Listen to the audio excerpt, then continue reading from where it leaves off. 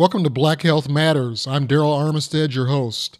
This episode is a Zoom recording of Howard University group session led by Dr. Clive Callender. Details kind of ways to reduce the risk of stroke. And since we're all in that age group, it's sensible for us to look at the different items. This is based upon an article that was actually in the Washington Post last week that talked about the fact that stroke is going to increase by 50% in the next 25 years. And I guess most of us know what a stroke is. Stroke is a situation in which the brain is damaged by either a blood clot or which stops the flow of blood into the brain, or hemorrhage, which damages and destroys brain tissue. And since this is becoming very common, one of the things is to keep in mind that it is very closely related to management of your blood pressure. And as we look across the globe, it's clear that stroke is the number 2 cause of death, with heart failure being the number 1 cause of death. And so there's a lot we need to do, especially since it is particularly involves people of color. We have more hypertension and diabetes than other ethnic groups. So one of the first things we need to do is to be able to check our blood pressure at home at least twice a week to keep our blood pressure at or below 130/90 with or without medication. Say that because the group that seems to have the highest blood pressures as we screen patients is a group of people who know they have hypertension and are supposed to be taking their medications, but they aren't. And so the important part of it is that you need to be sure that your blood pressure is controlled, because that's the number 1 issue and number 1 cause of strokes. The next thing is to decrease your salt intake. That article is a little tight on the salt control. I've usually used 2 grams per day as the level. They suggest it's 1.5 grams per day, and which is even lower than what I thought. But it is clear that sodium increases the risk of high blood pressure, which is the number 1 cause of stroke. Then a lot of people, as you age, get atrial fibrillation, where the heart is not beating as strongly as it was before. And of course, that would mean that your doctor would put you on blood thinners and also normalize your heart rate. And that's what must be done in patients who have atrial fibrillation. Otherwise, they will get blood clots and have strokes. High cholesterol level, actually, John was talking about atorvastatin, which is a medication to reduce the cholesterol level, because high blood cholesterol level increases the risk of stroke as well.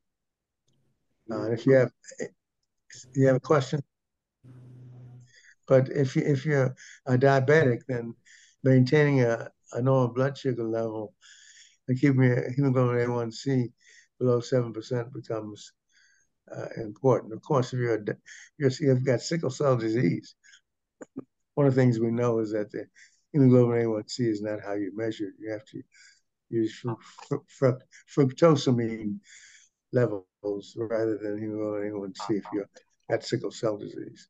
But if you don't have sickle cell disease, is normal. Hemoglobin A1C of less than 7 is ideal. Then number 6, get plenty of exercise. We know that the minimum is 30 minutes, 5 days a week. And this doing at least moderate walking can reduce your risk of all cardiovascular diseases, including stroke. Now, one of the things we recognize now is that sitting is as dangerous as smoking. And sitting for more than 13 hours a day nearly doubles the risk of stroke. And then, of course, still far too prevalent in this country and in Europe is smoking, which doubles the risk of stroke. Although this risk decreases significantly after you stop for at least 5 years. Then maintaining a healthy weight, because overweight and obesity is linked to an increased risk of stroke. And so knowing what your weight is and knowing what your BMI is, and if your BMI is over 30, then you're going to increase risk of stroke. Then nutrition plays a major role, and eating vegetables, less red meat, and more vegetables, fruit, seafoods is a good way to, that's the proper nutrition that you need to have. And any of those issues is important. Limit salt intake, less red meat, more vegetables, fruit, seafood is important. There's a lot of controversy about eliminating or decreasing the use of alcohol. You read a lot of articles and they're confusing because they say that you can drink 1 to 4 cups of alcohol, whether you're a man or woman, a day. And probably the best thing to do is to eliminate it completely, although the Bible says a little wine for the stomach's sake is okay, but I think you're better off without it. Then finally, controlling stress is easy to say, not as easy to do, although meditation and prayer are therapeutic for reducing stress. One stressful event increases your risk stroke by 17%. 2 increases it by 31%. So meditation and prayer are things you do, among the many things that you can do to reduce stress, including exercises, as we mentioned before. But often meditation and prayer are not recognized as being therapeutic for reducing stress, but they are. And finally, to know the signs of the stroke. If you notice any of these yourself or someone else, call 911 right away, because you lose about 1 million brain cells a minute once you have a stroke. So you have numbness, weakness in the face, confusion, trouble seeing in one or both eyes, trouble walking, dizziness, loss of balance, or severe headache. Those are reasons why you should call 911 and get somebody to take you to the hospital right away. You shouldn't drive to the hospital because you might never make it. So these are some of the things that are very important. Any comments or any additions or comments about these ways to prevent stroke, which is so important for people at our age? Dr. Keller, I've been checking my blood pressure at home, and when I first started, it was my top number was in the 140s. I think the first time it was 147. So I know that's too high. But then the last time I checked it, the top was 136. So I'm coming down. Great. And okay. I stopped my yoga for a while because I fractured my rib a couple months ago, but I started back on yoga, so that really helps with the blood pressure. Any other comments or? No, this somewhat hits home for me. I have a very good friend, or had a very good friend, who had a massive stroke. And it was just shocking because I saw her just a week or less earlier.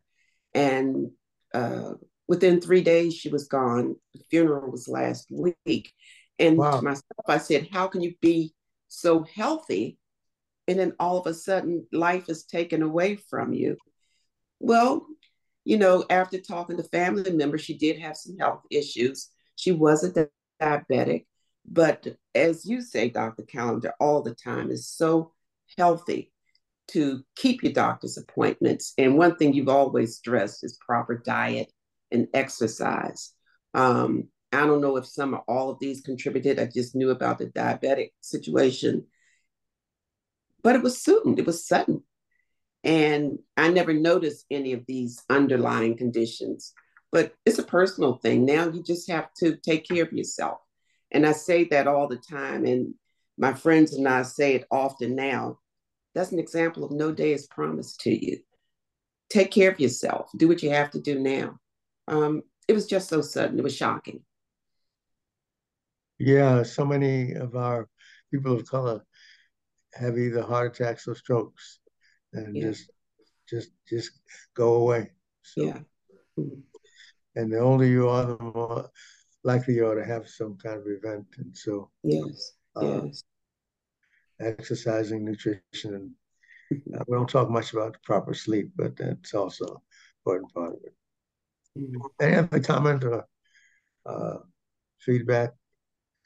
Okay, well, let's then go to the next. This is an article that I put in because I thought it's an issue. There are two things that are so important in life. Gratitude is one of them. Forgiving is another one. But this is how we all have tough moments. All of us have tough moments. We have children who are sick. We have our own sicknesses, and sometimes we think about how unfortunate we are. And then as things happen, you realize how blessed you are because you're alive and you have so many others who aren't.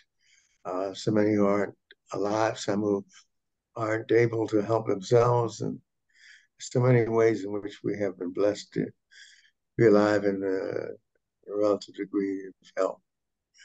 And so, as this article takes you down the line, it just points out that uh, in spite of the many things that are going on, if you look around you, remember they talk about the person who had trouble with his feet until he realized that there's somebody around him who had no feet.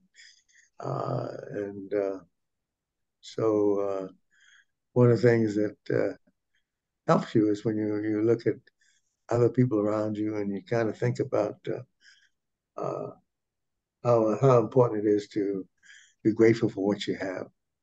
And even when you're uh, distressed and you have complications, still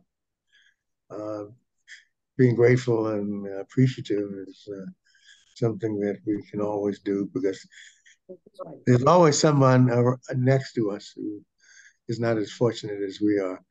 And while we're grumbling and complaining about how tough life has been for us, uh, gratitude can often be a healing force. And uh, this is what Albert Schweitzer said. Times our own light goes out and is rekindled by a spark from another person. Each of us is called to think with deep gratitude of those who lighted the flame within us and appreciate the blessings that we have. And we don't take them for granted, but thank God for all that we have, no matter how little you may think it may be.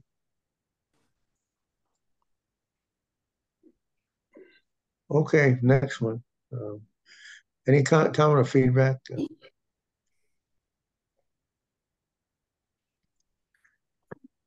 This is an article on foods that are good for your cholesterol. Very often when you have a high cholesterol, dietary changes can be helpful, but sometimes that's not enough. Uh, some think of shellfish and eggs as being associated with raising bad cholesterol, although there's a lot of controversy about that. Cholesterol is a substance that is produced by the liver, and we have two cholesterols: the HDL, which is thought to be good, and the LDL, which is thought to be bad. LDL is associated with heart attacks. High HDL is supposed to be protective from heart disease. Cholesterol and other fats can block your arteries too, and of course, that's what the problem is with the cholesterol, is that you get deposits in your blood vessels that prevent the circulation, which then provokes heart attacks and strokes. What is kind of surprising is that cheese, which is often thought of as a problem, is not is often associated with HDL more than LDL, although substances and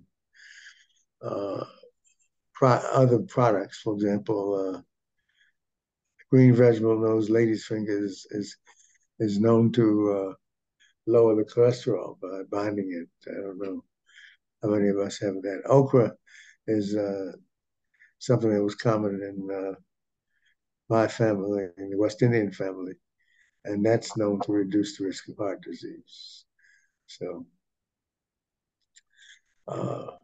lentils also are supposed to do that. And so will reducing the meat consumption. Nuts is one of the surprising ways that you can lower your cholesterol.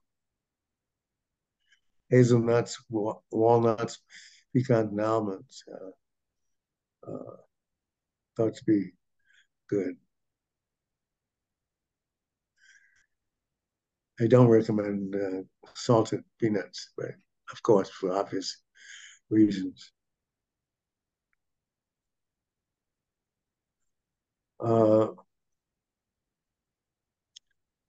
don't know many of you know about tofu, but tofu, when you scramble it with eggs, can help cholesterol level as well.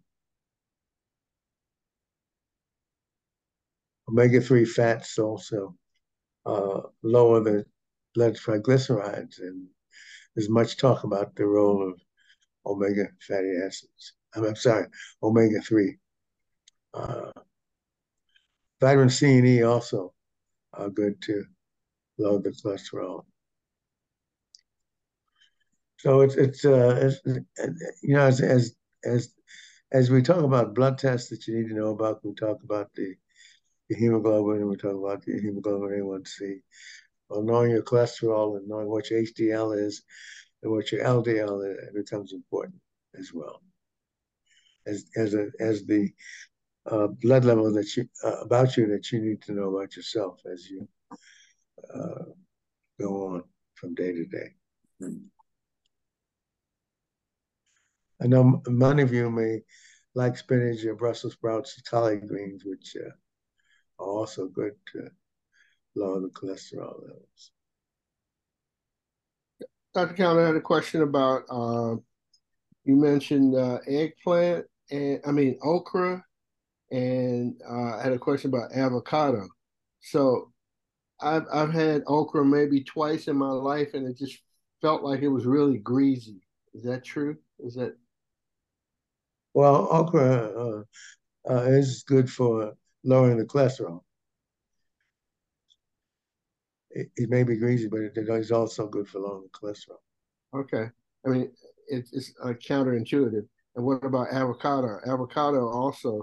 Yes, yeah, avocado also is thought to lower the cholesterol as well. Cool. I haven't eaten okra or avocado in a while, but avocado was one of the healthiest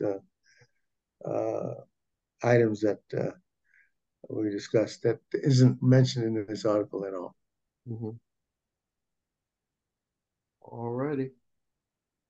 John, this is Sylvia. I kind of bake my okra and it dries it out a little bit. You might want to try it. Season it up and throw it in the oven.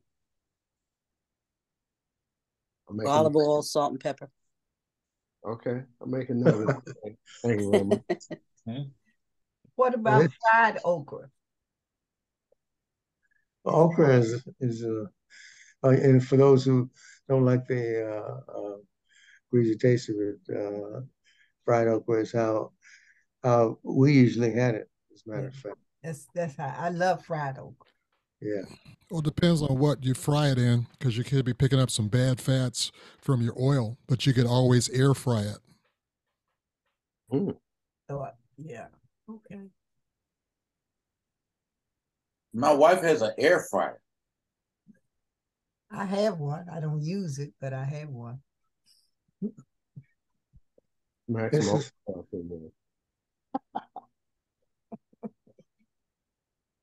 This is an article that says that the foods that we tend to like, ice cream, chips, and candy, are just as addictive as cigarettes or heroin.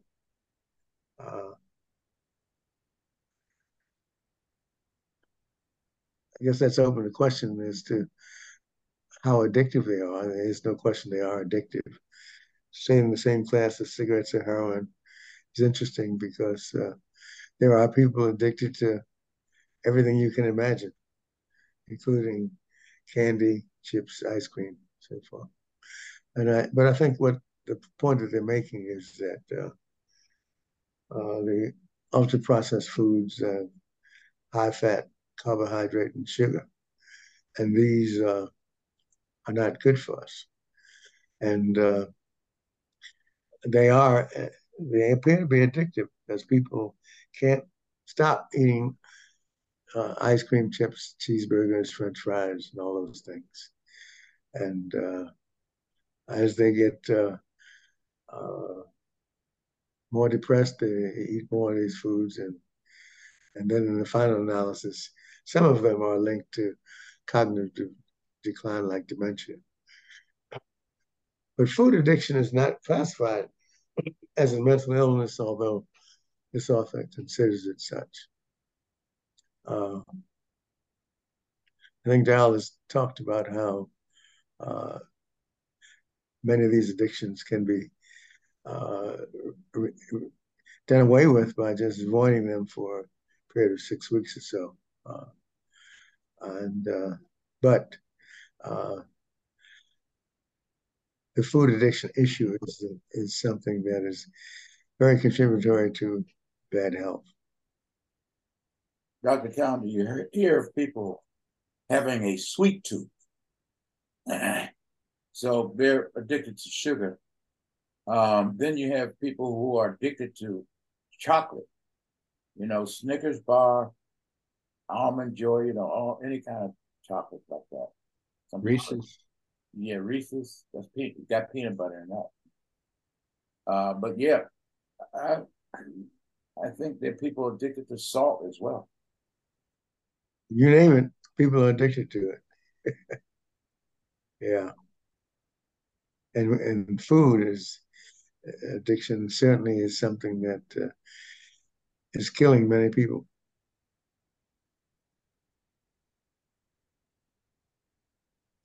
Does chicken soup really help?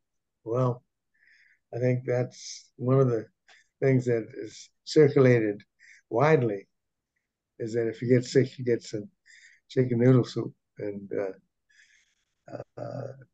is it really beneficial? And this article talks about the history of soup and broth and how it is good for you, and the fact that when you talk about chicken soup, you're really talking about not only the chicken in there, but all the vegetables that are there. And this article talks about the taste, the so-called umami taste, and that the healing properties probably more related to many of the ingredients of the soup that are help your nutrition. It's one of the common remedies that people, when they get sick, they want chicken soup, chicken noodle soup. It may reduce inflammation and stuffy nose. Or is it just the hype about it? The fact that you think that it's going to do that. And this article points out the key ingredients of the soups and the fact that all soups are not alike, and some versions have a lot of antioxidants and some don't. And the antioxidants are thought to be the core, as well as the vegetables are the core aspects of the soup. What are your thoughts about it? How many of you take soup when you get sick? I love chicken noodle soup. The only thing is, I can't stand chicken noodle soup that doesn't have some salt in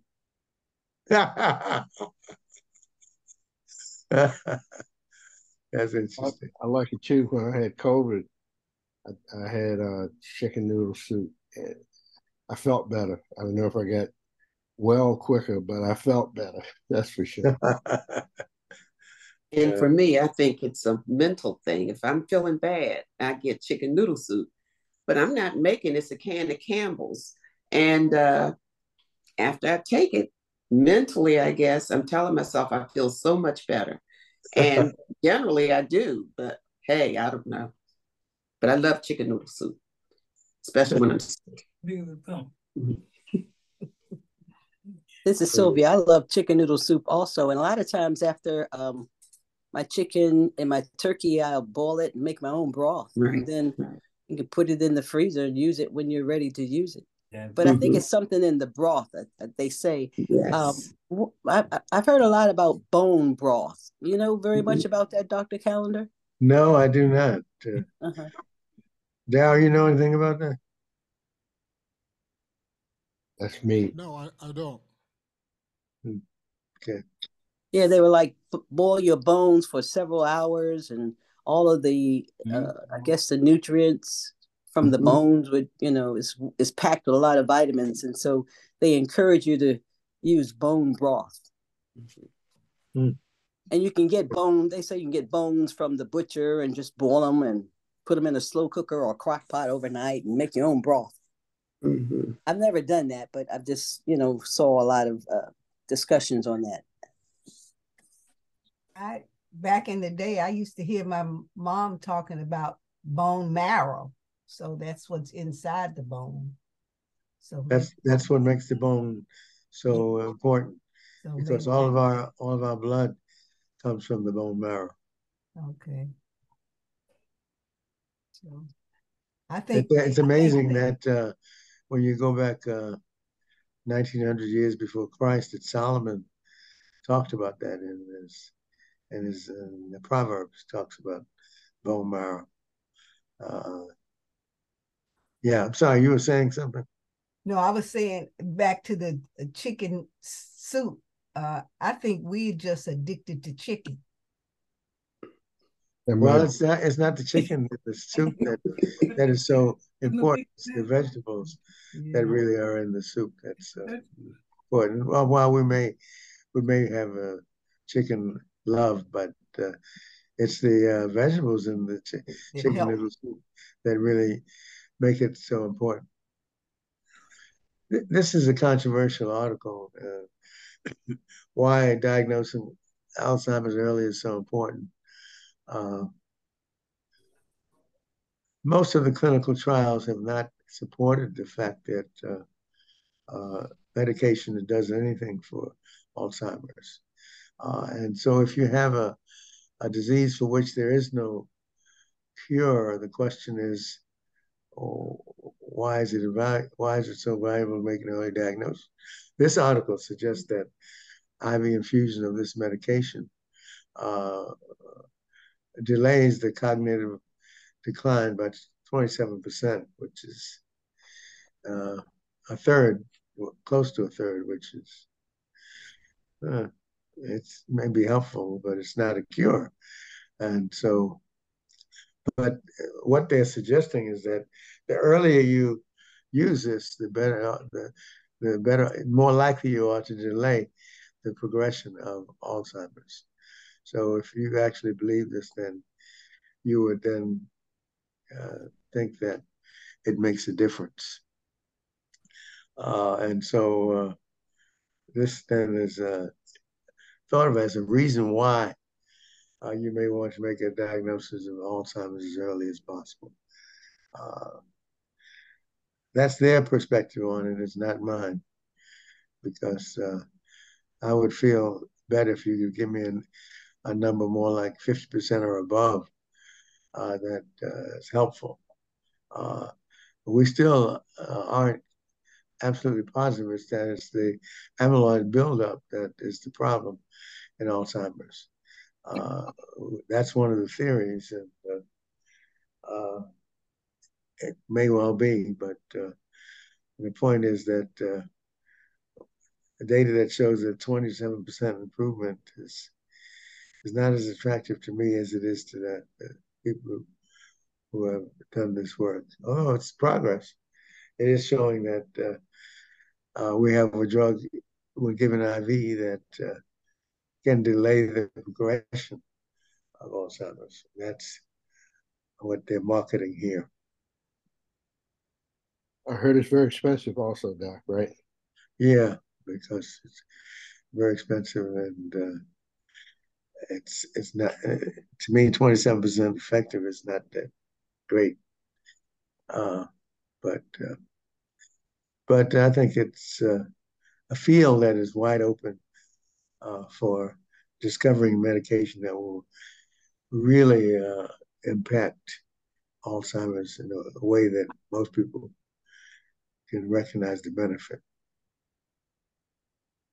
Dr. Callender, do you know of any quick tests for discovering early onset of dementia, and separate those tests from just normal aging process when you lose your memory? No, I do not know. No, I don't know of because the gold standard is to go to a neurologist and let them do their testing, and a battery of tests will more likely reveal the difference between the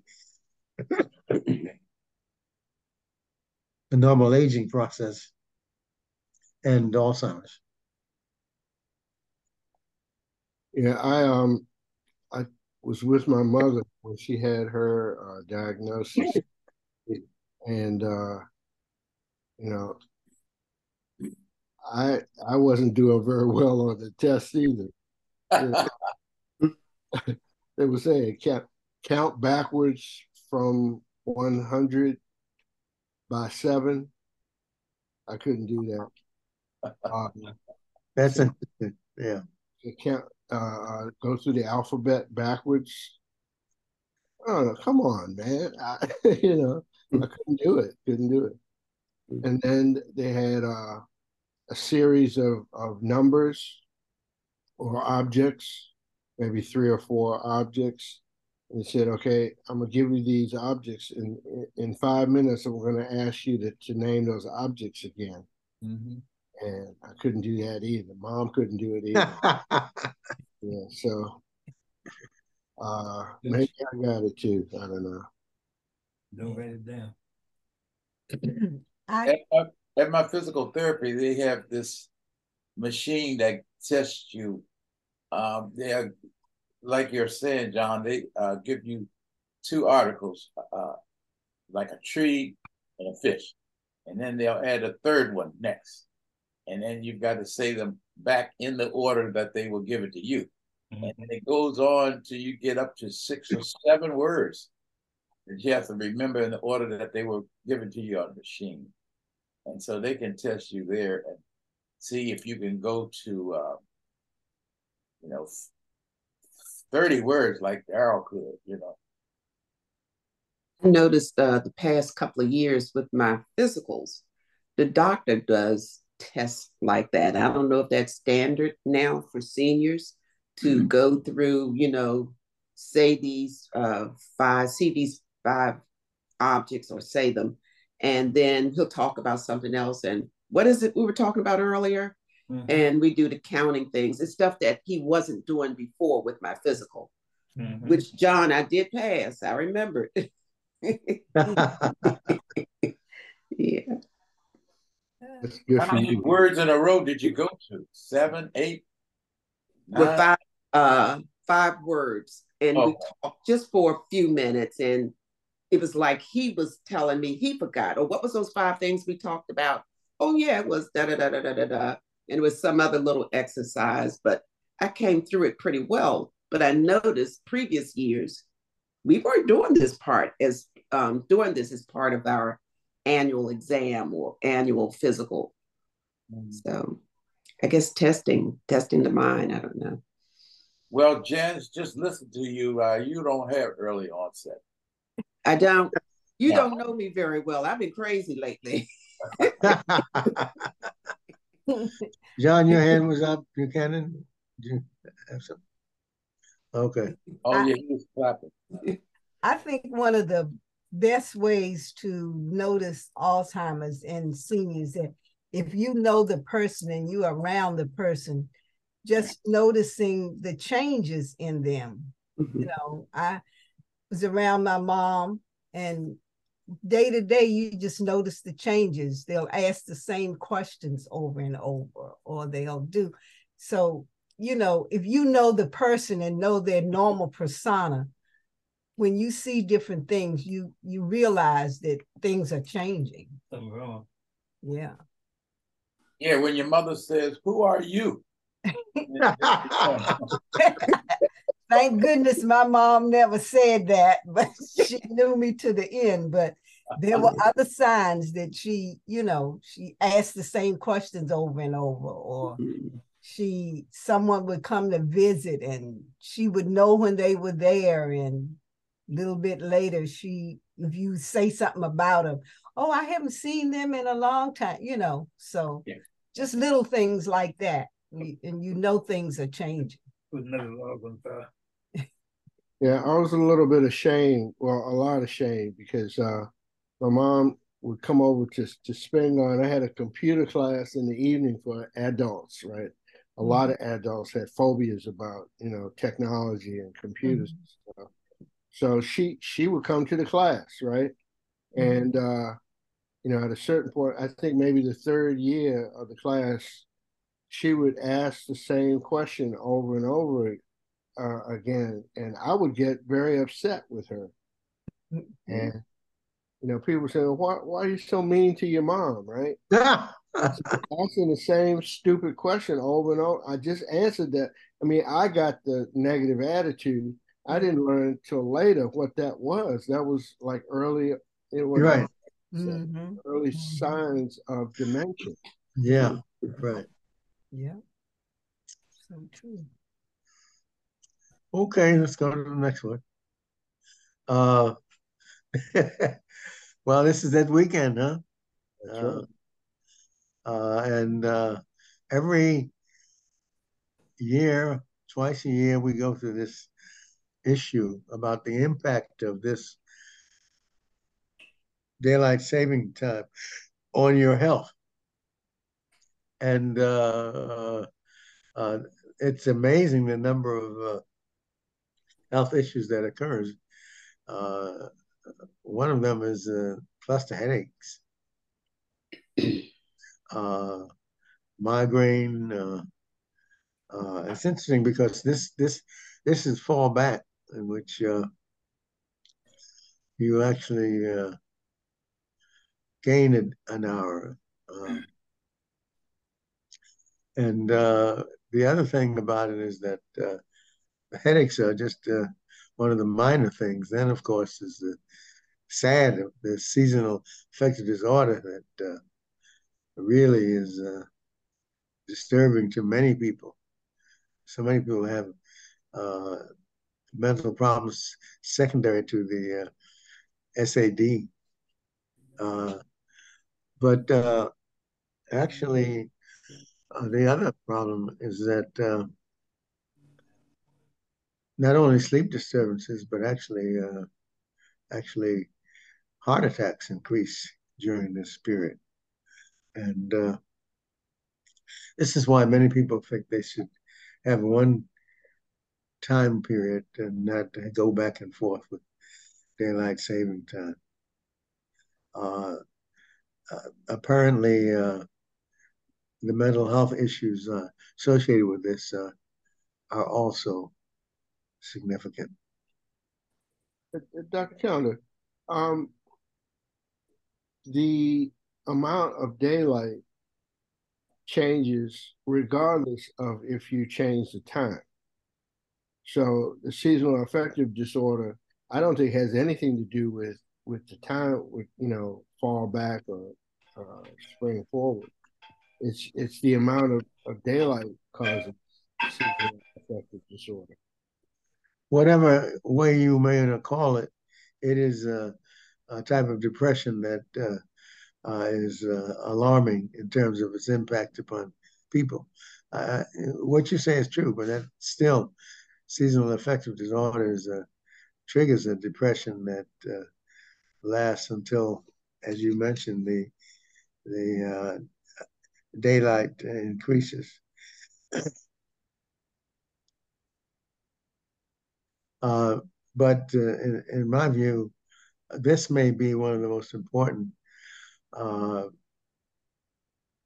issues that I see, the mental issue, but also the physical issues that are associated with the coronary artery disease, heart attacks, and those kinds of things that this article doesn't talk about too much, are some of the things that have caused people to strongly advise that we should do away with it. But what are your thoughts on it? Those of you who any of you have SAD, seasonal affective disorder? My spouse does, and it's bad. She has to use a light box. But all I'm saying is kind of like what you just said. Just changing the time doesn't affect that SAD. It's the amount of light. So I mean, there's plenty of other issues, the issues with the headaches and the migraines and all that stuff. Definitely is affected by changing the cycle, because I mean your body has like a 30-day cycle. What do we call circadian rhythms? And when you change that on the clock, that can mess up stuff. That I believe that. Yeah. Go ahead. On a lighter note, I hate it simply because I have to go around the house and change all the clocks. It needs to stay the same. Well, and while they talk about it twice a year, they never really haven't done anything about it. One way or the other. I think they talk more about the cardiac issues because they have done studies that identify that you have more heart attacks when you spring forward, and why that is the case, I'm not sure, but there is a correlation. So you lose that hour of sleep. Yeah. There is a initiative out there somewhere where they're trying to make the United States all on the same time zone. It hasn't gotten off the ground too much yet. Well, once a year they have that dialogue. Yeah. But and because it was in the Congress of the United States, and it got close to it at one point, but we'll see what happens. My question is, will that change anything about depression and all that? I guess we'll have to wait and see. I don't know, because I don't know. Mental health is one of the things that has become a crisis in epidemic proportions, and so it'll be interesting to see on its impact upon depression. This is an article that kind of surprising to me, that there are certain medications that are linked to sudden cardiac arrest in patients with type 2 diabetes. And some antibiotics and antipsychotics have been associated with an increase in people dying suddenly. 50% of all cardiac deaths related to sudden death, and somebody doesn't wake up in the morning.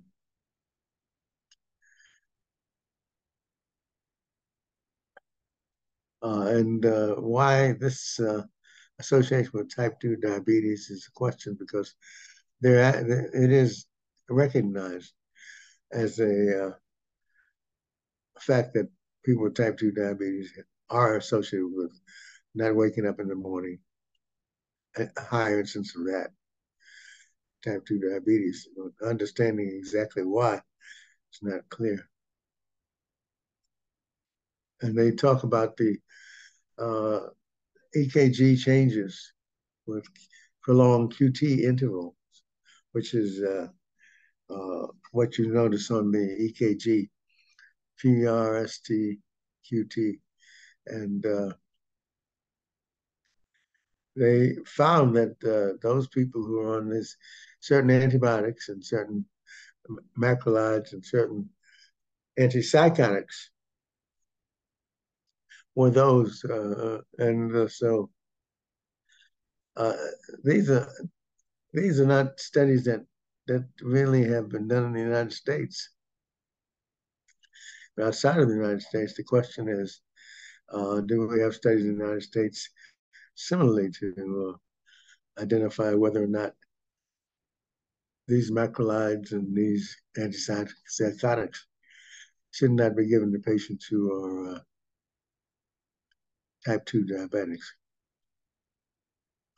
And they list some of the medications that,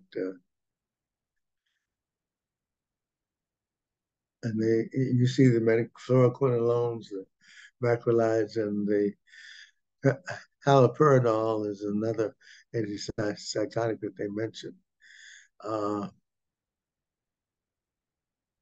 And the data are suggestive in those areas. But it's not significant enough to affect in this country the way in which antibiotics and antipsychotics are used in people who have type 2 diabetes. Type 2 diabetes is the commonest diabetes that we have in people of color. And this is a cause of alarm and a cause of need of studies to identify if this is valid for us. So this is very suggestive, but I'd like to see more studies done in the United States on our people to see if this warrants the avoidance of use of these antibiotics and antipsychotic medications. People have type 2 diabetes. Dr. Counter, I see this, but do they know why? Yeah, they're pointing to the fact that the QT interval is something you see on the EKG, where if it's too wide, then the heart will stop beating. So it's the interaction with the rhythm, and as we know that many of the sudden deaths that occur because of cardiac arrhythmias, where the heart just stops beating. And so the thinking is that it's the QTC prolongation that is the problem, and this causes the arrhythmia that causes sudden death. That's the thinking behind it. it's just hard for me to understand or even conceive of antibiotics being in the same category as antipsychotics. Well, it's just that both of these medications prolong the QT interval. And since prolong the QT interval is something that is associated with heart stopping beating, that's the association. So the drugs don't have to be similar, except in the way that they affect the heartbeat. Okay, thank you. Now, the only problem with this is that it hasn't done among our population, and that's what I'd love to see more of. John, can you scroll up so I can see what those medicines are? Yeah, macrolide, that doesn't help you, but fluoroquinolones are a special kind of antibiotics, and haloperidol is an antipsychotic that is commonly used now. But they all produce that same QTC prolongation, which is seen on the EKG when you look at the way the heart beats. You see that it beats in an orderly fashion. And if you prolong the interval between the Q and the T, then in some instances, this causes the heart to stop beating. So I thought that there was allopurinol, which is sometimes used to fight gout. Right. Yeah, but this didn't. Allopurinol was not one of the ones that they mentioned. Okay, that's what I want to know. That's what I think. Yeah. Haloperidol is I'm like, what's going to an antipsychotic medication. be? You got anything? What was the question? No, my husband is asking me about some of his he's a diabetic, so it piqued his interest. Any common name drugs, antibiotics that would fall in this category? Well, fluoroquinolones are a category of antibiotics, but that's not that common. Most of the antibiotics that we use are not fluoroquinolones, but there are some. Okay, but the common antibiotics are not fluoroquinolones. But when you talk about fluoroquinolones, I'm trying to think of the name of some of them.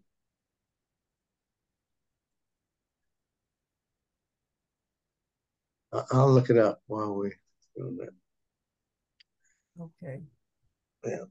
Now this is a challenge for vaccination. It seems like most Americans are not getting the COVID vaccine, and it's a cause for alarm. The RSV vaccine is question is, are they having quantities sufficient for that? And how many of you have already gotten your COVID shot? I have. I got all three. This is Sylvia. I got all three, including the flu, COVID, and the RSV. Good. That's good to hear. Yeah, we've gotten flu and COVID. I haven't gotten RSV yet.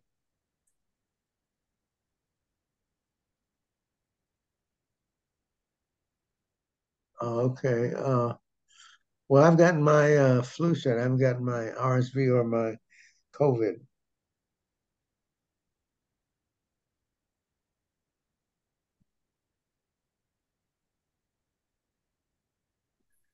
Anybody have difficulty getting it or finding it? Yeah, RSV was hard to find, but as soon as it came available at Kaiser, they started signing people up. I had my flu shot, and when I went to get my COVID, previously my COVID shots had been Moderna, but I couldn't find Moderna now. And I know at one time you said it doesn't matter, Doesn't. or does it? No, it does not matter. Whether you get Moderna or Pfizer, doesn't matter. Mhm. But the fluoroquinolones that you asked about, ciprofloxacin, levaquin, are the common antibiotics that are for fluoroquinolones. So anyway, that isn't as common as some of the other antibiotics. But anyway, that's the name of some. Ciprofloxacin would be the commonest of those. Okay, thank you. Look at you, Dr. Calendar, technology fluent. You're looking on your phone and asking AI to name some things for you. Yeah, it's progress, isn't it? Yeah, yeah. Okay, well, I guess it's November now. Today is November 2nd. So this is the month that we need to get all three of those vaccines if we can. Because the flu season starts this month and by the end of this month.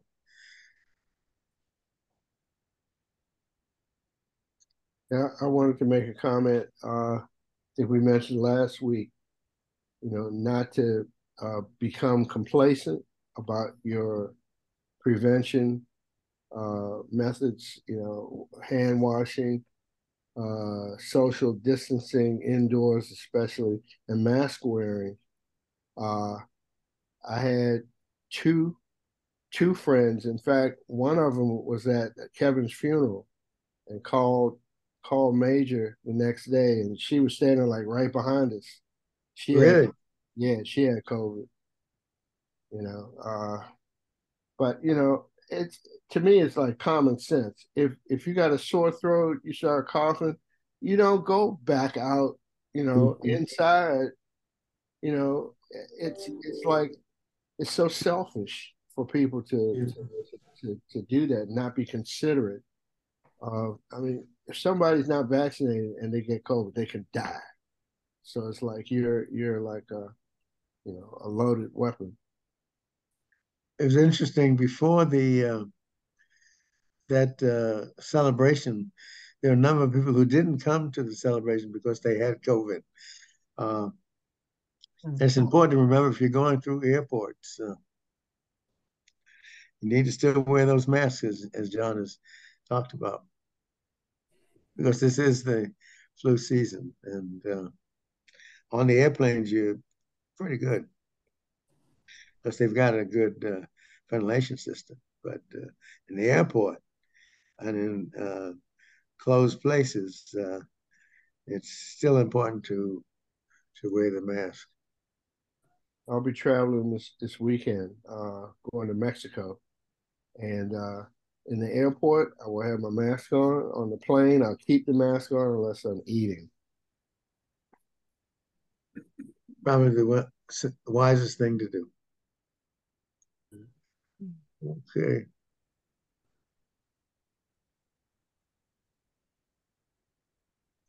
Now, this is an article that talks about risk of strokes because some of the vaccines had been associated with clots.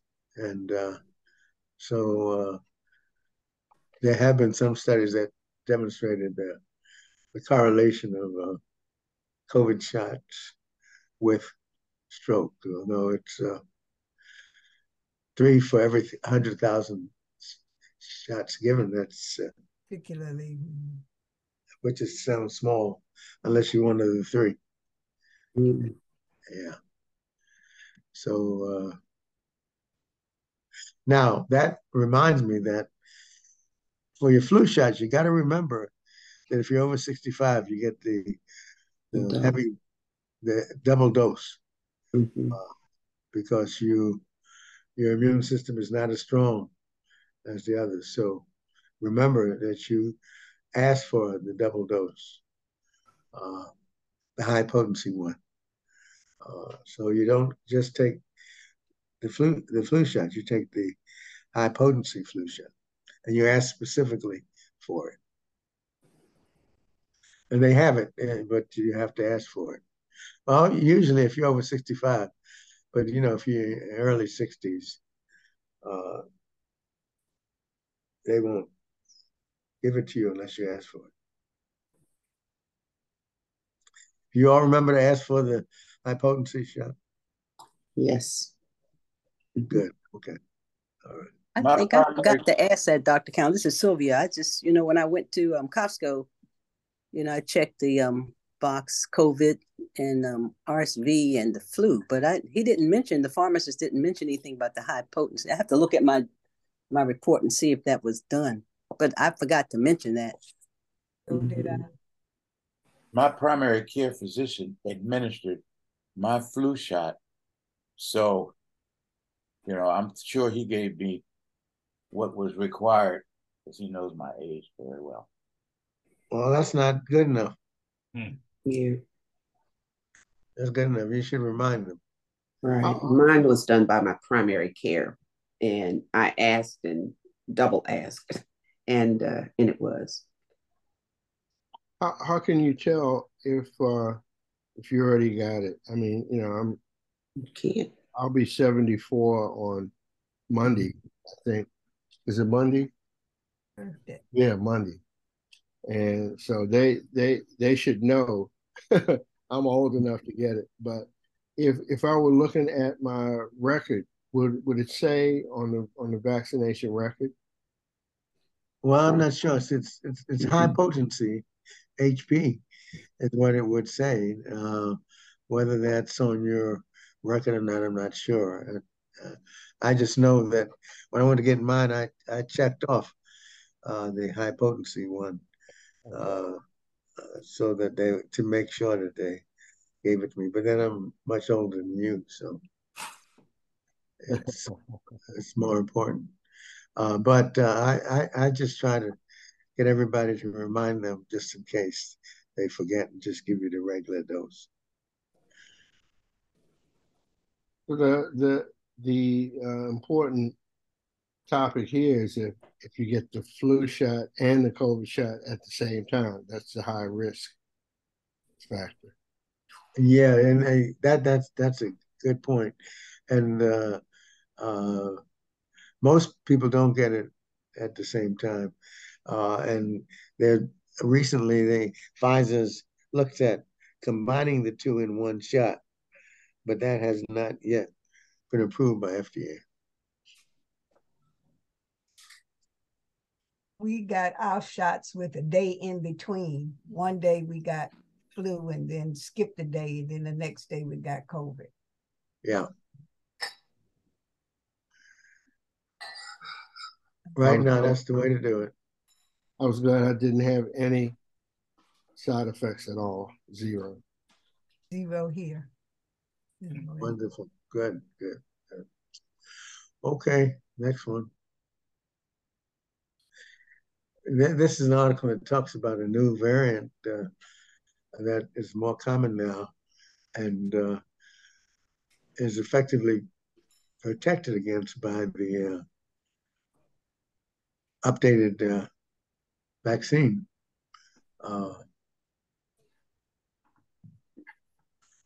But the concern is that not everybody has been vaccinated.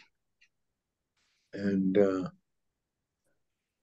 3.5% of the population has been vaccinated, which is scary. So it makes you think that people are complacent and that we're going to have a rough flu season. Yeah, what that also means is that those people that get it are going to allow that virus to continue to flourish, mutate, right? For more variants. That's the problem I see. Yeah. Okay. Well, I don't know what else to say except that it's discouraging that people have not received a shot yet. But let's hope that this month makes up for October.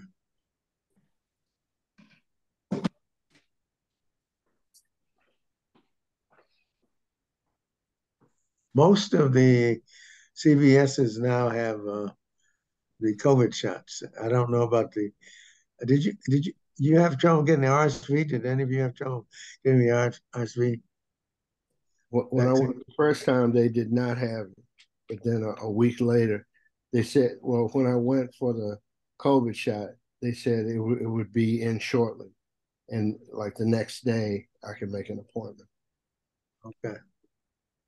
Dr. Count, I believe about 2 weeks ago when I called Costco, they said you needed a prescription because they didn't have the approval just to give it. But when I went back to get my shots, they had lifted that waiver. So I was able to get the RSV just walking into Costco and the COVID and the flu. Great. So I saw 3 shots at one time. But as I said, I forgot to ask about the if you're over 65 for the COVID. So what do we do if we no, not for the COVID, for the flu. Right. Yeah, I'm sorry, for the flu. Yeah. I'm sorry. Yeah. I was just saying for the COVID, for the RSV. At one point, they had indicated you need a prescription, and then when I went back to get my shot for the RSV, they no longer had that requirement. Right. Okay.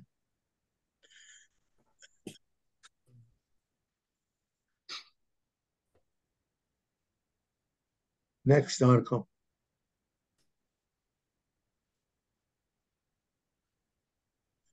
This is just an article that, we talk about the protection that the immune system gives us and how important it is. And this is an article that does a dissection of the immune system and talks about how many millions of lymphocytes and protective white cells we have in the body. And it's not expected that you would remember this, but just to appreciate the fact that we have T cells, B cells, and other cells that are so protective of us. And most often, the vaccines stimulate these cells to multiply and be even more protective.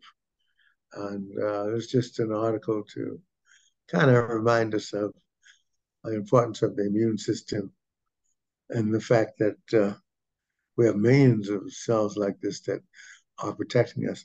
And the greatest barrier to all of this is our skin, which is one of the largest organs in the body, and which protects us in large measure from foreign substances getting beneath the skin.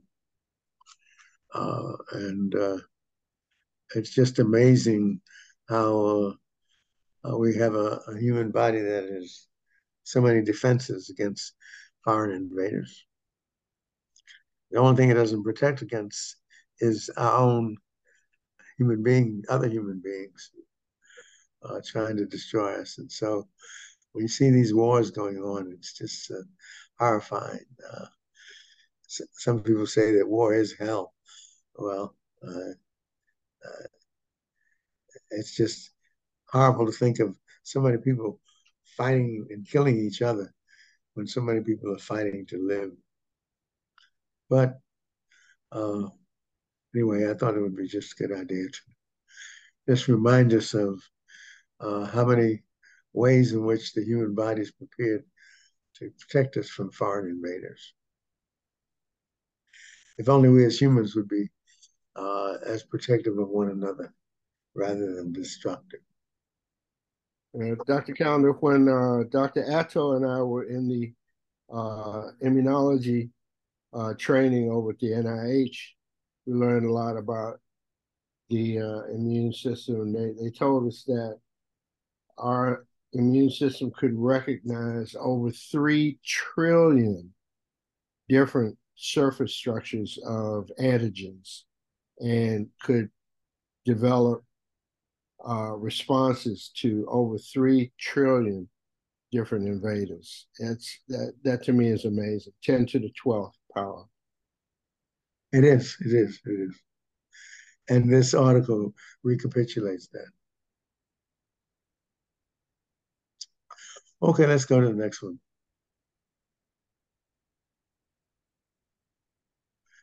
Now, this is the fact that indoor air systems are crucial to the curbing spread of viruses.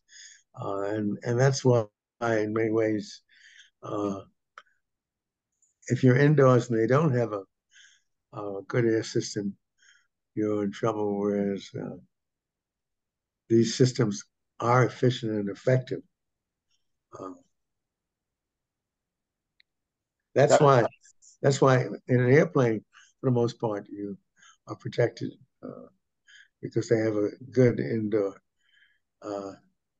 inhalation system. And in hospitals, they have similarly. But when you go to restaurants, you're not sure what kind of system they have. And that's why if you're not sure, you probably need to wear a mask. Dr. Kelton, I had a question on the previous article, quick question. John, you and Dr. Atto went through that training, talking about the immune system. How much of that study was on the subatomic level, molecules? Yeah, no, not subatomic, no, cellular. That was, yeah, on the cellular level. Okay, because molecules have a lot bigger.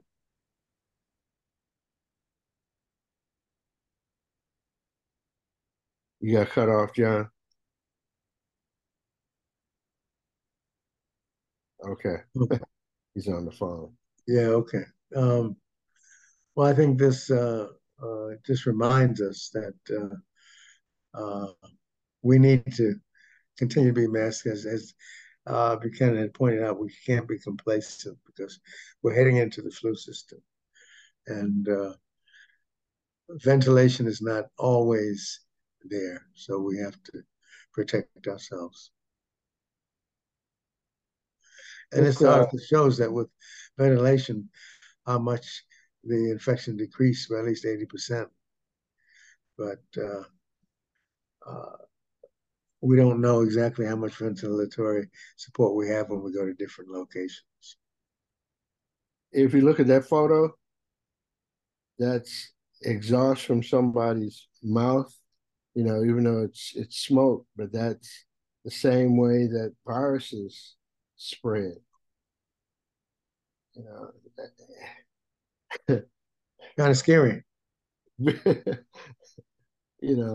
I was going to blow that up, but it was too scary. Yeah.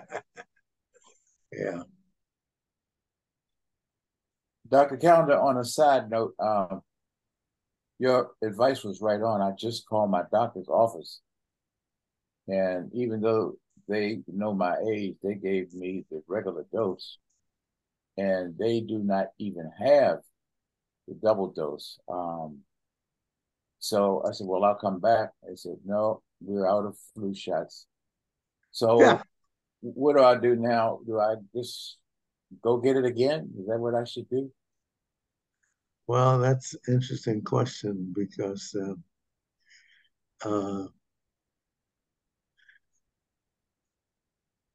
what I would think that might be the best idea is to get a high potency shot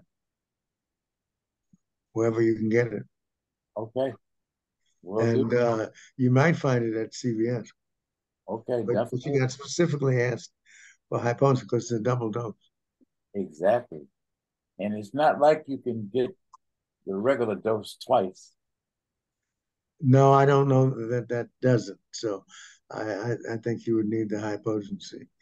And it's interesting that the people you rely on who should know better don't necessarily do better.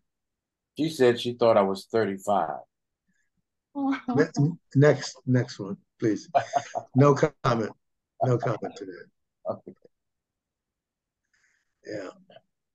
This is interesting. We talked something about this and the fact that we talked about people in coma can hear what you say often, even though you don't know it. And this is a study that evaluated consciousness during sleep, and they found out even though people were asleep, they could answer questions, which which is remarkable.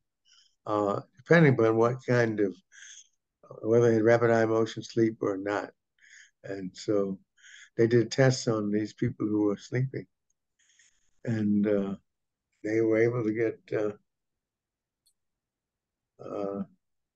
responses. And it's interesting that when they were awake, they didn't remember interacting at all. So it's interesting. So actually, the reason I thought this was interesting is because sometimes when you're in a room with somebody who's supposed to be unconscious, you presume they can't hear you talk, but you should presume that they can hear you talk. And therefore, you need to monitor your conversations around people who are presumed to be unconscious and around those who are presumed to be sleeping as well, because sometimes they can hear you. Dr. C, what is narcolepsy? Narcolepsy is a condition in which people are speaking to you. They fall asleep while they're speaking to you, and then they may wake up afterwards and continue the sentence. So I have a friend who's narcoleptic, and they will, in midstream of conversation, fall asleep, and then wake up and continue their conversation. So it's not a common condition, but it's something that you see every now and then. And there's a treatment for it, but for the most part, these people, even though they sleep while they're talking to you, and they wake up and continue their conversation as though they hadn't fallen asleep. Do they start back at the point where they left off? Yes, yes, they do. Yeah. I've only interacted with one person in my life who was narcoleptic.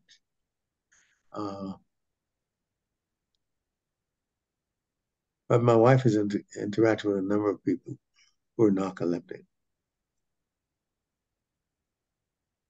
You Any know of what, you? Dr. Calendar, I know of a guy who claimed he had narcolepsy, but really he was high on heroin. That's different. Yeah, that's different. Yeah, it's called nodding. You're right, John. Right.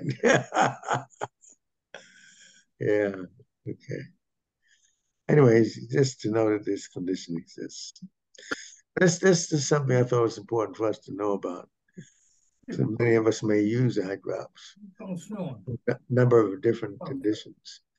And so FDA flagged 26 eye products because they felt that they were producing infection.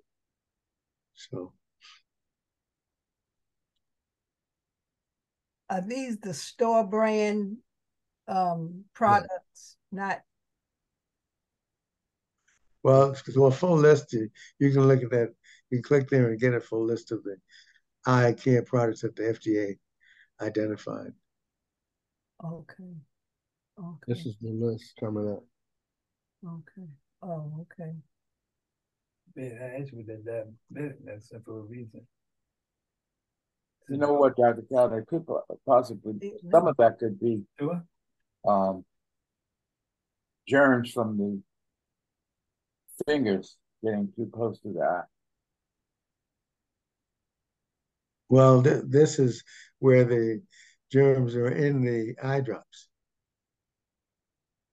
not in the fingers. Got it.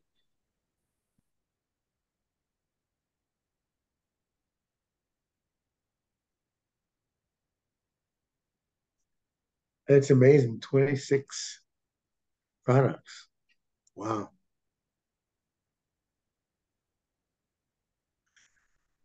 A lot of people have dry eyes. I'm one. Yeah. And so they have to use these eye drops to keep the eyes lubricated.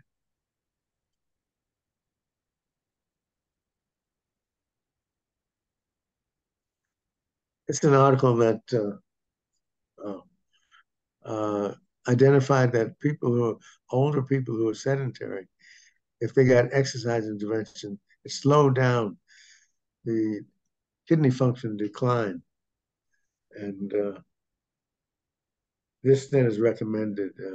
It talked about the average number of steps daily and how, as they increased the number of steps, there was a decline in the rate in which the kidney function was lost. It was just another way we call to talk about how important exercise is in all health, especially kidney health.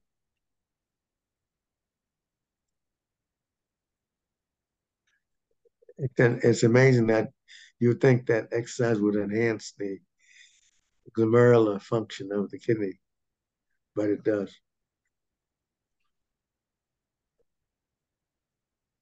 A lot of studies that are identifying that there are so-called senescent factors which increase the rate at which your organ functions decline. And if these substances are eliminated, the tissues respond by becoming vital again.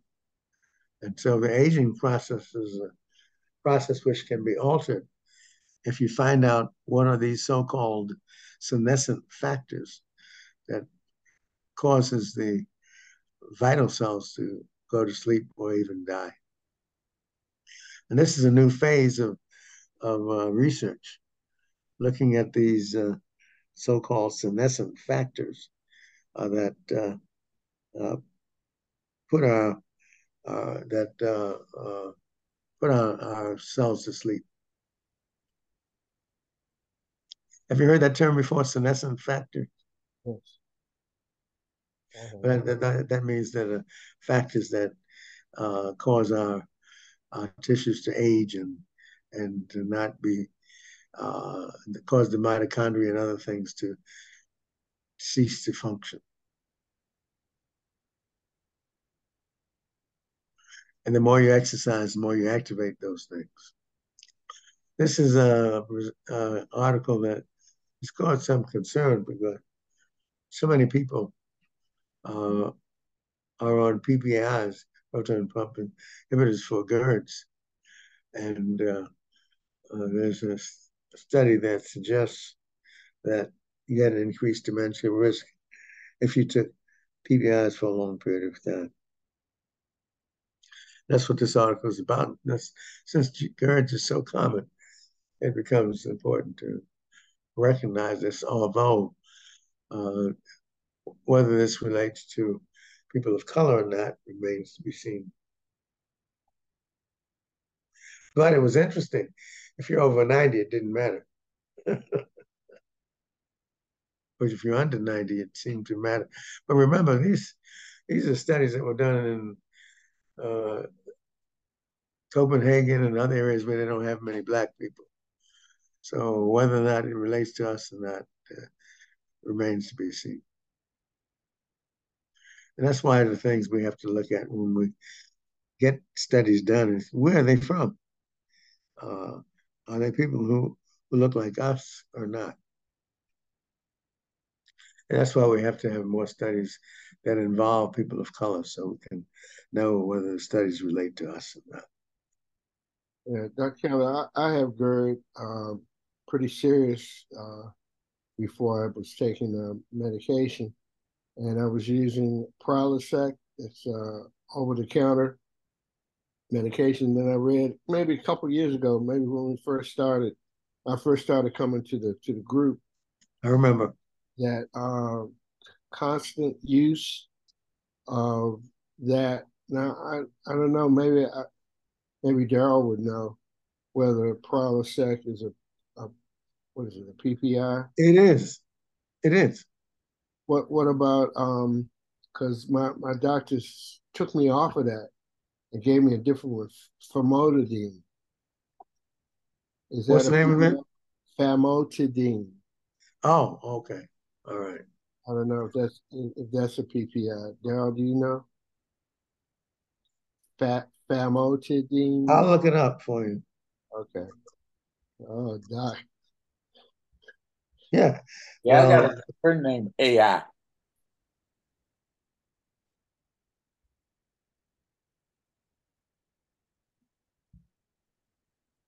Most of the time, my friends right on point.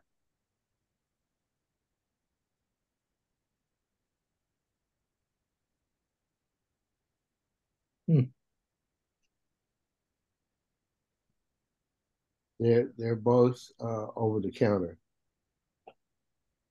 famotidine, huh? Yeah.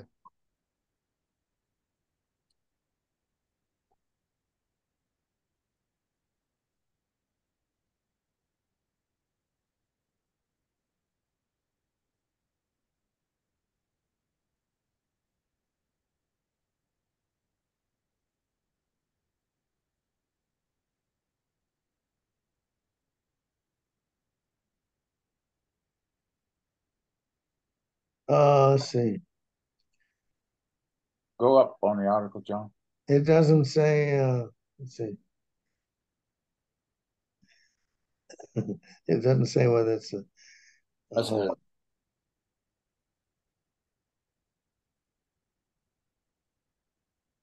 It doesn't say whether it's a oral use. All it says this is an H2 antagonist. I don't know what that means. Well, it's H2 antagonist is not. It's not a protein pump inhibitor. That's hydrogen. I think that might make it okay. I'll ask my doctor when I see him. Yeah, it apparently is not a PPI.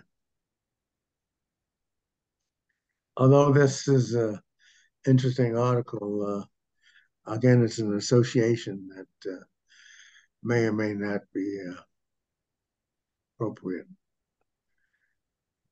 But it at least in this Danish registry, it was associated with increased dementia risk. Now, whether that relates to people of color or not, we don't know.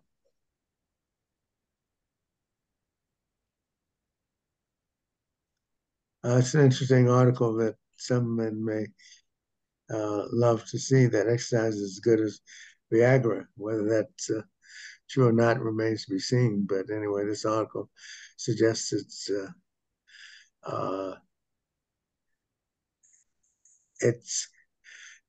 is good for ED.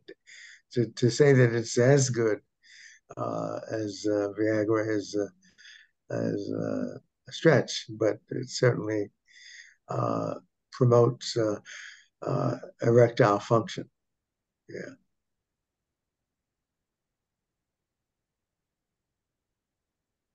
And then when it says it's similar, they don't go into the detail to tell us how similar it is, but we know that erectile dysfunction is markedly improved in people who take Viagra. The extent to the improvement with exercise is not detailed. So, but anyway, it certainly will improve erectile dysfunction. So,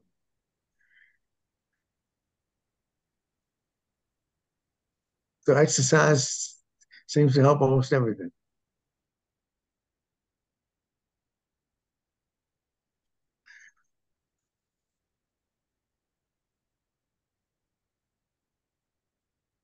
This is another article, and I guess better stop here because it's 10:30.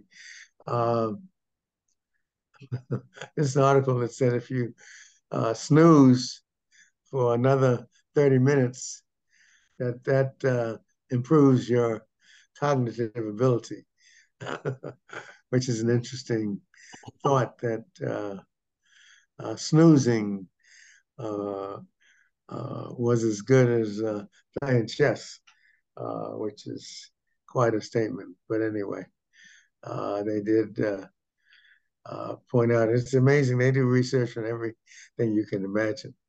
I would never have thought of doing that research on finding out whether if you snooze for another 30 minutes or jump up, that it would make a difference. And lo and behold, they did this study and found that snoozing